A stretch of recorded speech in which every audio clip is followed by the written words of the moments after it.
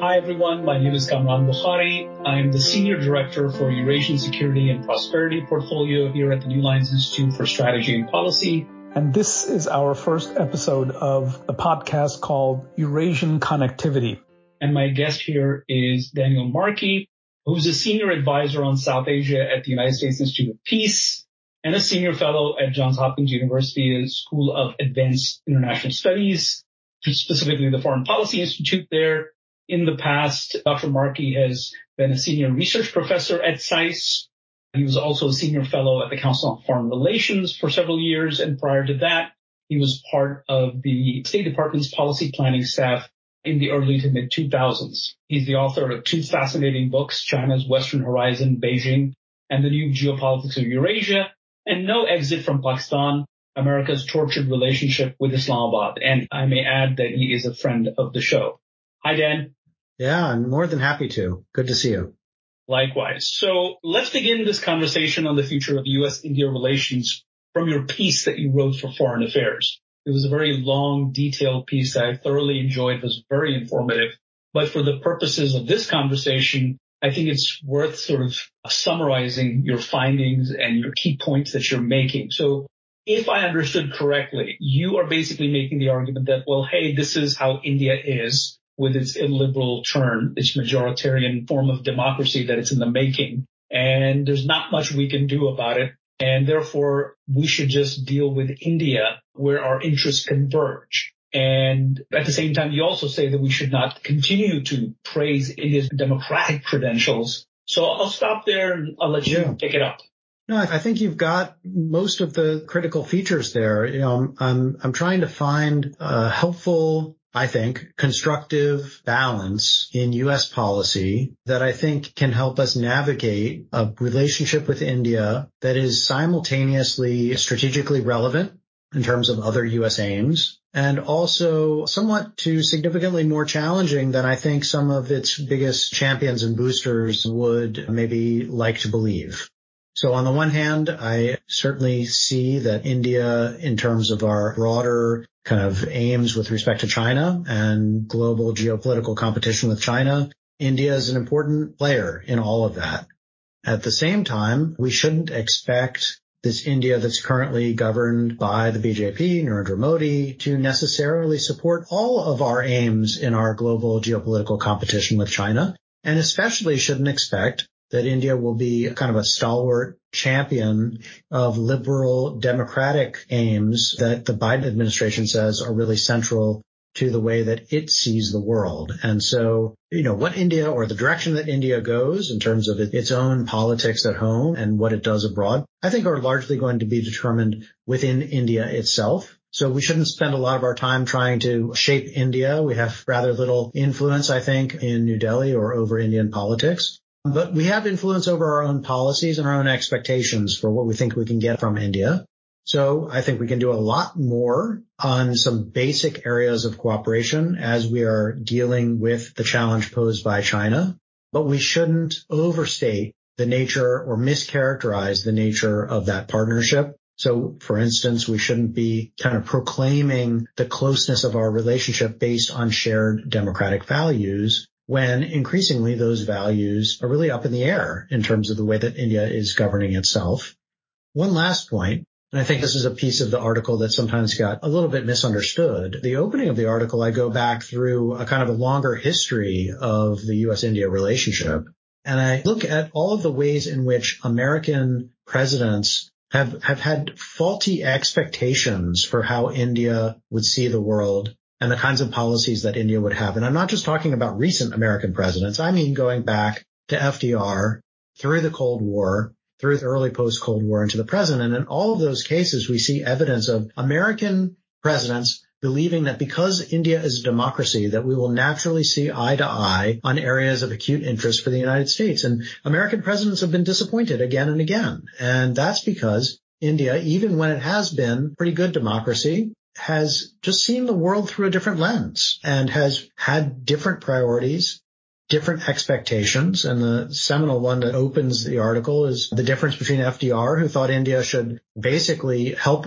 the West, help the United States fight the Nazis and the Japanese and prioritize that war, and then Gandhi, who saw India's principal challenge as fighting for independence from the British. And not surprisingly, the two didn't see eye to eye, and they were both Democrats in different ways, just seeing the world differently. So I think that sense of reduced expectation or right-sized expectation is where I'd like us to be. I'd like us to correctly characterize India and to use that to then pursue what I think are still a wide range of mutual interests with one another. So thank you for that summary. And I'd like to ask you to sort of unpack for us, where do you see India going domestically in terms of its domestic politics? Is this condition that will persist, this illiberal phase of Indian democracy, or is it something here to stay for a much longer time? Obviously, we don't have a crystal ball and can't tell the future, but I guess what I'm asking is, there's a long history of India being a secular liberal democracy. Has that really transformed permanently? Because I don't see that being eroded away. Yes, the BJP has a sizable majority in parliament, and obviously Prime Minister Modi is very popular. But then there's a state, there's a culture, there's a tradition, there's civil society. Where are they? I mean, are they just sort of being dragged along by this new wave of ideology? Right. And this is a core and important question. I think that, let me step back a little bit. When Modi came into office the first time around, when he won his first national election and became prime minister, most of the Indian political experts that I spoke to tended to believe that regardless of whatever kind of political ideology that he might bring into office, whatever plans or expectations or ambitions that would be kind of connected to him because of his background with the BJP and RSS, Hindu nationalism more broadly, he would be moderated by India's complexity, by India's kind of cross-cutting cleavages of linguistic differences, ethnic differences, religious differences, socioeconomic interests, regional differences. All of these things make India an incredibly difficult country to govern generally, but also maybe more relevant, difficult to consolidate politically under any particular leader. And because of India's federal system, no prime minister totally dominates the lives of Indian citizens. State level politics are still very important. So what happens in New Delhi isn't the sum total of what moves the Indian state. So basically what I got was an argument about how he'd probably be moderated, how Hindu nationalism may be a passing element of his governing, but it wouldn't be so defining, and that India would be resilient, that other features of Indian state and society would continue to make it an effective democracy going forward. And there are people who will still make similar arguments. But what I think we've seen over his first two terms in office is a steadily hollowing out of the many features of the Indian state and of aspects of Indian civil society that would push back against the centralization of political control and the dominance of a single party. So examples of that are to be found in the media. India has had a reasonably to very free media at various points in its history.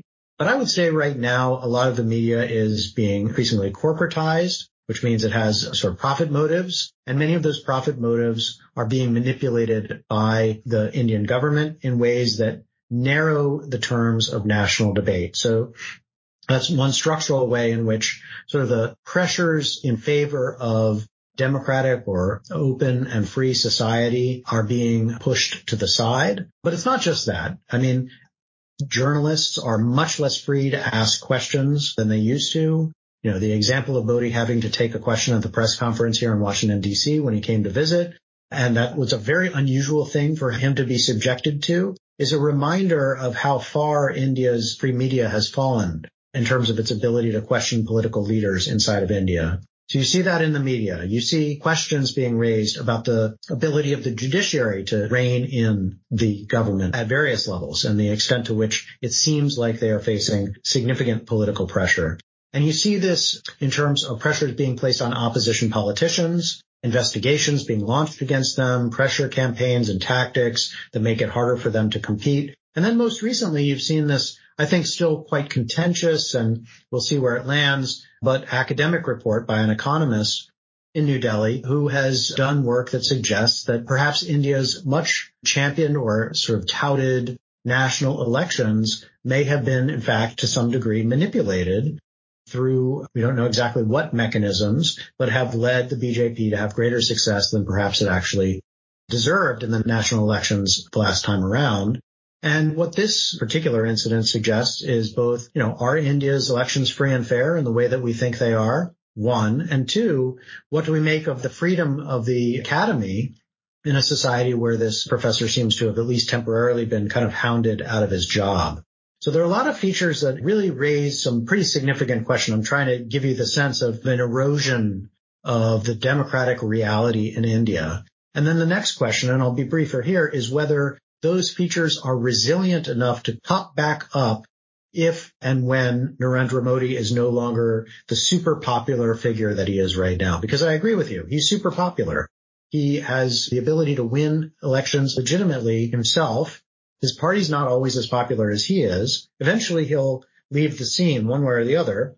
And what will happen after that? Will India revert back to being a vibrant, pluralistic, to some extent secular democracy? Or will some of the things that Modi and his party have brought into place be locked into that society? A powerful state, a dominant political party, and an opposition media, civil society that's been cowed and threatened and repressed in ways that make them ineffective in standing up against that government. That's the question that I think we should be looking at. We don't have an answer yet, and I don't have a crystal ball, so I can't say that I know what the answer is, but I'm concerned because it's already gone further in terms of the consolidation of power, and the repression that we've seen has already gone further than I think many intelligent, sophisticated Indian political observers expected it would go when he came into office in the first place.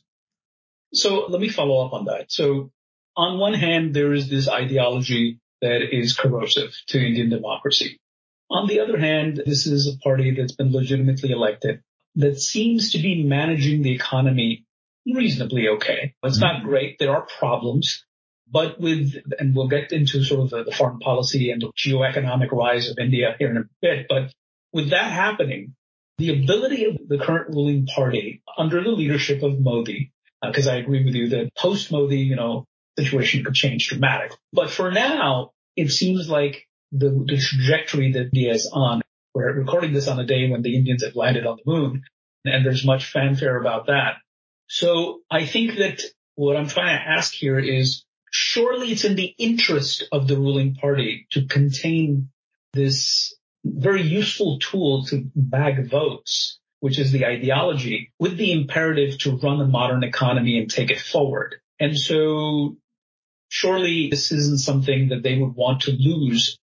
It's a difficult balancing act, but where do you see this balancing act? I mean, obviously there are differences within the BJP and its broader ecosystem in terms of how much emphasis on ideology and how you balance that with commitments that have to do with economics and foreign policy. Right. So this is an argument that's also frequently made in terms of Modi was expected when he came into office to, having been chief minister in Gujarat, that he would know that he needed to prioritize the national economy to win votes, and that the BJP would only stay in office as long as it actually delivered. And delivering was often connected, as you're describing, with the imperatives of a developmental state. Basically grow the economy, stupid. And that's the way that you will succeed in terms of winning votes and also achieving national goals. And you really need to put this other set of ideological commitments to the side. What I think we've seen is a kind of a halfway, you characterized it as reasonably successful management of the national economy. I would say, yeah, reasonably successful, but some important missteps. Demonetization is always the one that's pointed out. But of course, this government, from any outside perspective, didn't manage the COVID situation terribly well. Obviously, that's all relative. We haven't covered ourselves in glory here in the United States on that score. But it obviously was quite devastating, certainly in New Delhi and other parts of India.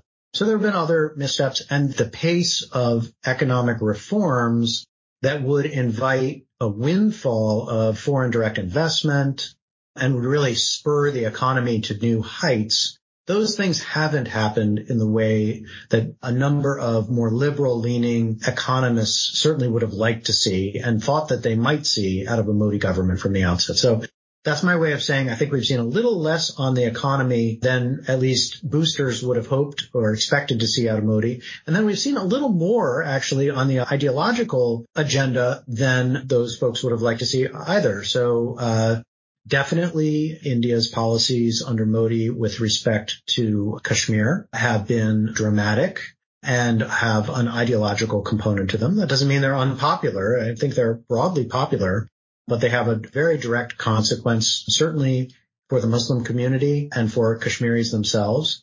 And that has been largely a political repression, which continues. We have definitely seen major political fights with other parts of Indian society, certainly over the Farm Bill, with the Sikh community, largely in Punjab. We have definitely seen with the Citizen Amendment Act, CAA, fights that have direct relevance to the very large Muslim minority in India and have clear connections to, in terms of their motivation, to an ideological agenda.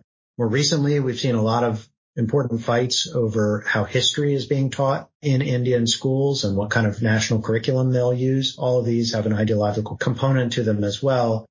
And then we've certainly in rhetoric and style, if not always just in substance, we've seen the sort of deepening of a Hindu nationalist identity in things like the symbolism and ceremony associated with the opening of the new parliament building in New Delhi. So I guess if you put it all together, I think we're seeing more ideology and ideologically driven policy as the driving features of this government than I think at least more liberal and kind of business-oriented proponents of the Modi government would have liked from the outset. So before we get on to geoeconomics, I just want to close this section of the conversation with the follow-up question. Surely Modi and his associates know that the ideology can destabilize things, but what they've achieved could also be eroded if communal tensions get to a point where it leads to social unrest.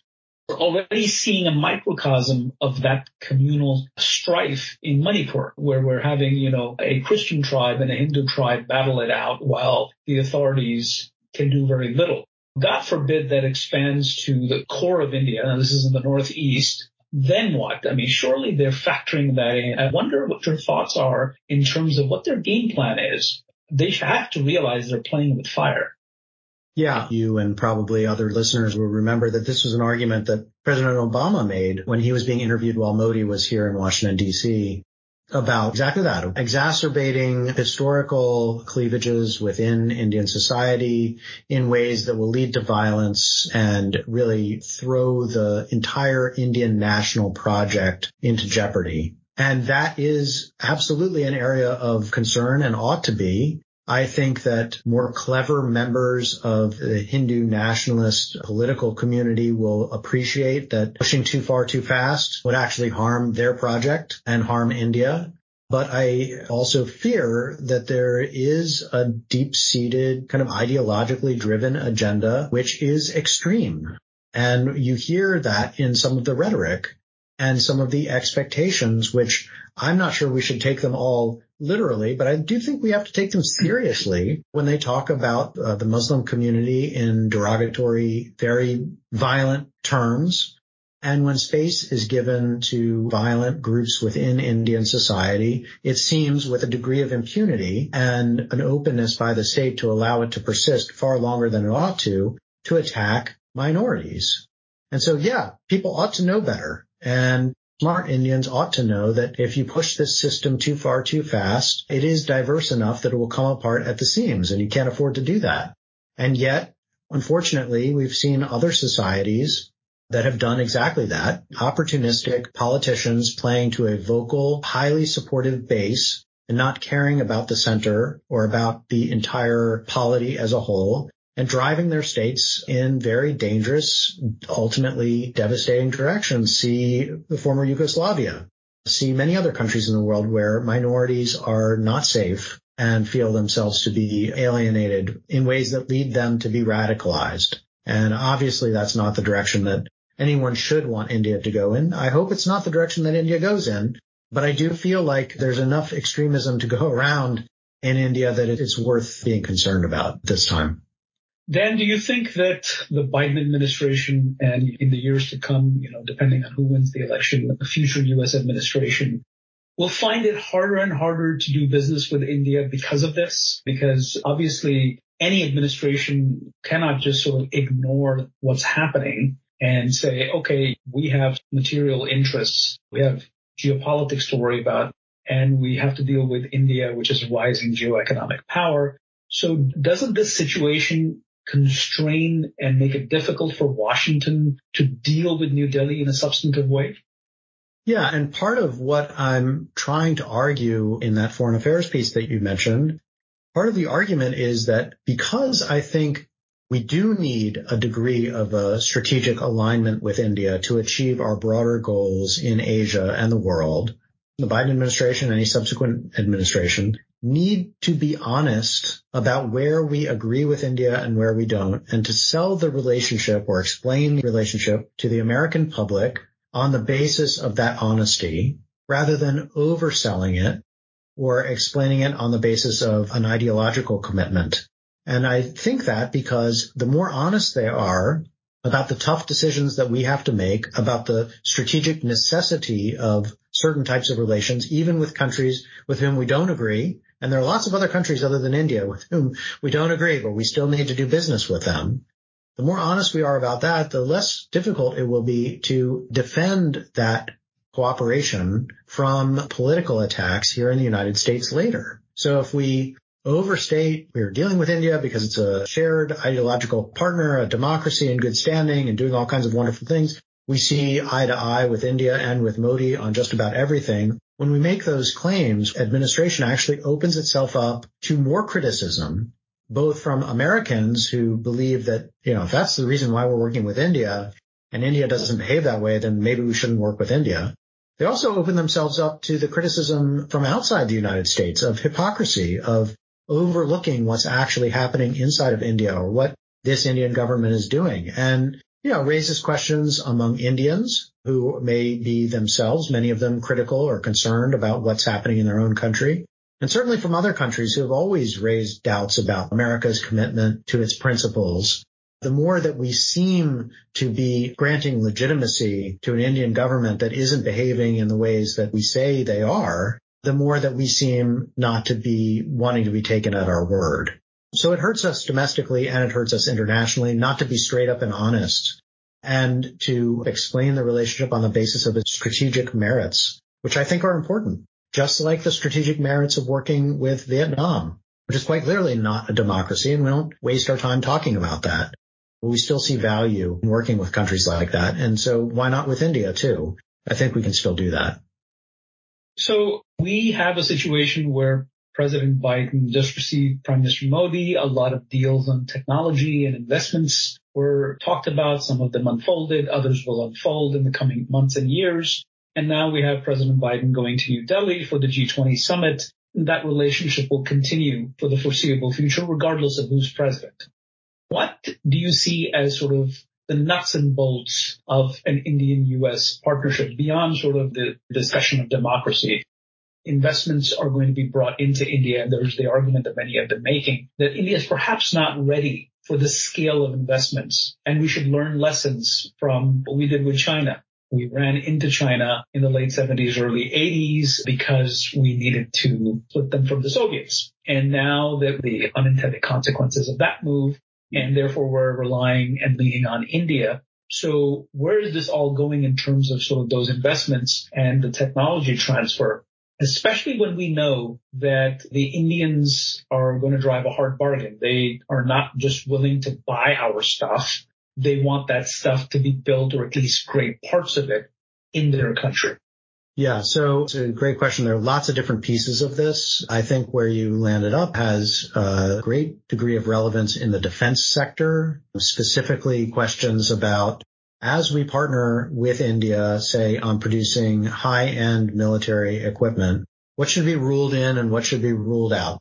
Where, and you're right, India drives a hard bargain, but India also is a major importer of foreign manufactured military hardware, and the United States would like to be in the business of selling more to India. So given all of that, where might we draw some lines? And, one of the things that I would suggest is that given where India is and what it needs in terms of military equipment, there's a lot of kind of mid-level types of technology. And we've already looked at things like selling drones, and we've already got some deals in the works on that, where I think we provide an excellent alternative to India from other potential providers or manufacturers.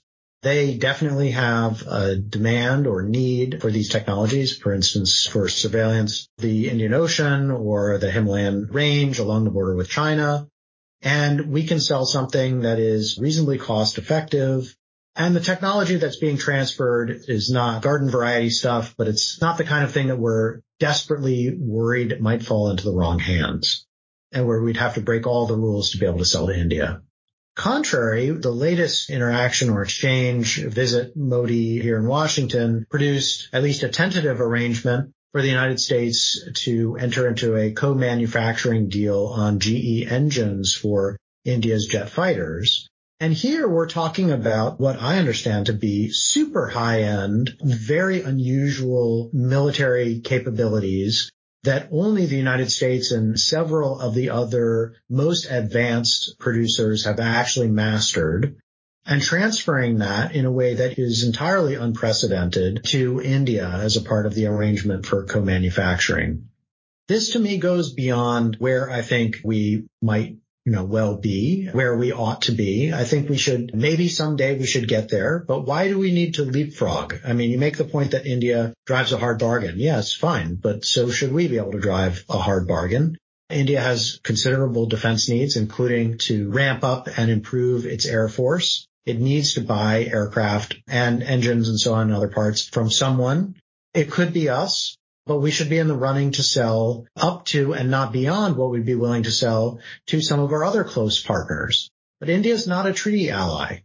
India is not to the point where when we sell to them, as we do, say, with an actual treaty ally, we can assume that they would be aligned with us in a future conflict. We can't. And there's a reasonable chance that they won't be, that they don't want to be. And they've made it clear that they don't want to be an ally. They want to be a partner. So my point is, why treat them as an ally when what they want is something short of that? Why accept that they will drive a hard bargain? Why not drive a hard bargain of our own, particularly in areas where we both need one another? And why not, in the end, focus on what I consider to be a huge range of military, and then going to the civilian side technologies and other manufacturing capabilities where India really has a long way to go before it is actually competitive, even with the likes of some of its neighbors in Southeast Asia. Why not go step by step through that process? Why be forced to leapfrog to high-end manufacturing, whether it's computer chips or engine parts? That's the best stuff. That should come later down the line, and requires India to master certain other technologies along the way. And so we're talking about a long-term project at best. Even if we wanted to go ahead with it, India wouldn't be ready to do it overnight. So I'd say let's walk before we run. And in some cases, let's crawl before we even walk. Maybe we'll get there. And maybe along the way, India will evolve and we will evolve together in ways that make us more confident in their partnership and perhaps even an alliance down the line. I don't want to rule that out. It's possible, but we're not there right now. So China is watching all of this, and China is under extreme pressure given the alliance structure that's being brought to bear by Washington in the Western Pacific and now in the Indian Ocean basin with the growing relationship with India. Obviously, they know that this is still sort of initial steps, but they have to game this out. And at a time where things on the domestic front are looking pretty bad, President Xi and his politics are probably creating more problems for the Chinese than they're solving. So do you see India as sandwiched between the United States and China, or do you see India, because it doesn't want to be a treaty ally and wants to be a partner, that it will be able to try to balance the two sides and find its way out of being stuck in between the two powers? Well, at some level, India is destined to be stuck between us. But honestly, where India's ambition lies is that this should be something more like an equilateral triangle than them wedged sort of victim-like in between two great powers. India's ambition is to position itself as an equal, at least politically and in terms of global respect, with both the United States and China. That may be a long ways off, but that's where they'd like to go. And it's important to appreciate that as an agenda because it helps us understand in part why India is not inclined to want to become an ally of the United States if that means entering as a junior partner. And that's true for this Indian government, but that's been true for every Indian government. It would probably be for any future Indian governments. That's not a knock on Modi or anything like that. It's just India's national ambition.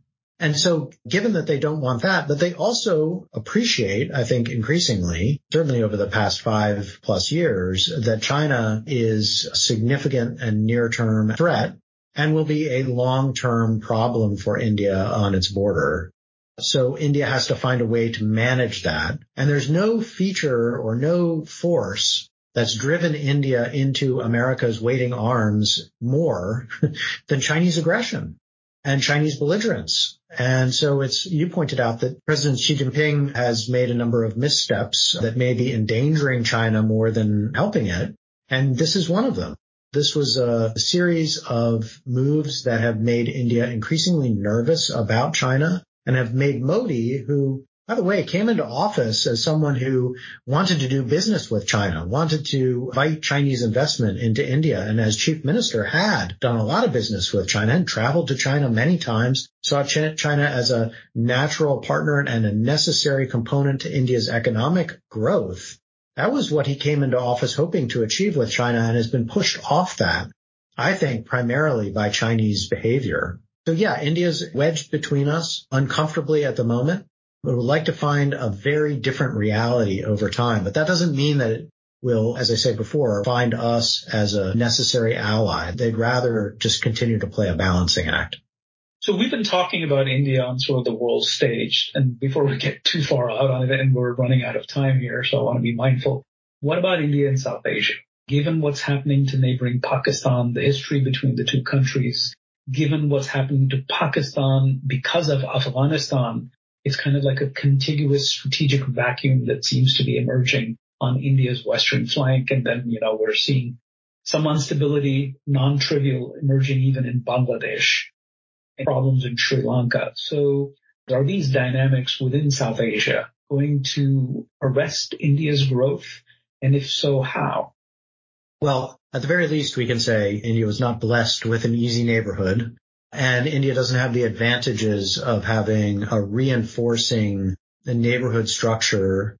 Frequently, people talk about South Asia as the least economically integrated region in the world, to the extent that that suggests that India doesn't get any positive bounce from its neighborhood, as it might if it were, say, located somewhere off the edge of Europe, where there would be natural flows of resources, investment, finance, and people. It just doesn't benefit from any of that. So yes, it's in a difficult neighborhood.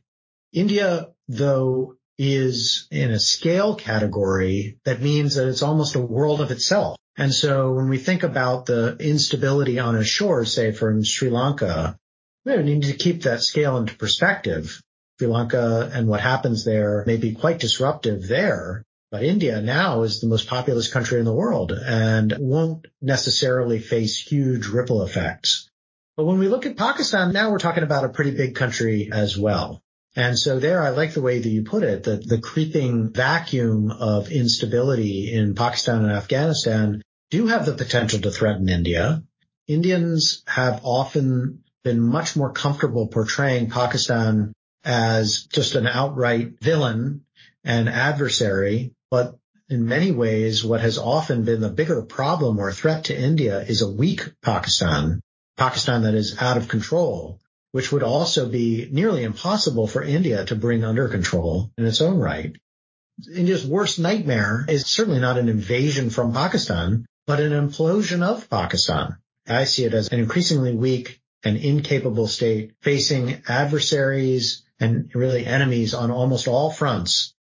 It should bring pause to Indian strategists as they grapple with how to manage that problem, because things could go from what are admittedly very bad to far, far worse. And it wouldn't be because Pakistan made the decision to make India's life difficult, but because Pakistan was unable to do otherwise.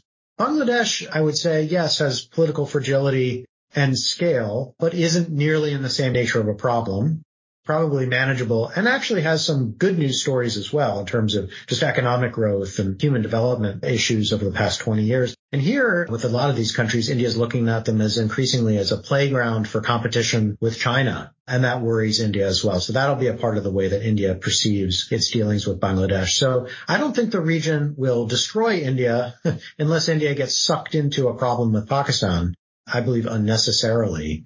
But it certainly isn't helpful. And India didn't win the lottery in terms of where it was placed on the map.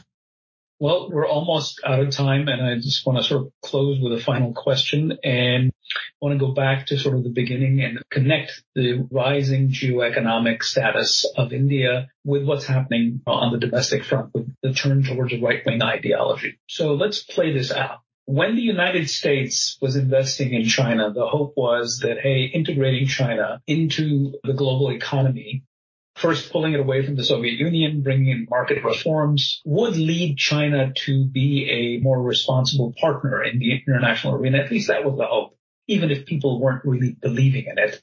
Here we have kind of a similar but different situation. We already have a democracy, and you've gone into the lengths about how that democracy is eroding in slow motion, even if in slow motion. So let's say, God forbid, this trend line of majoritarian illiberal democracy continues for the foreseeable future. At the same time, India continues to grow as a geoeconomic power separately. Down the road, many years from now, we're dealing with a power that's unpredictable. And if China continues to decline and India becomes, at least statistics and demographic numbers suggest that, then where do we stand? What do we need to do to prevent that from happening? Can we do anything to prevent that from happening? Right. So definitely this kind of logic is the kind of thing that I've walked through a bit. And the core observation lies in effect, an answer to the question of what might we have done with China differently. Had we known then what we know now about the rise of China, how might we have managed things a bit differently?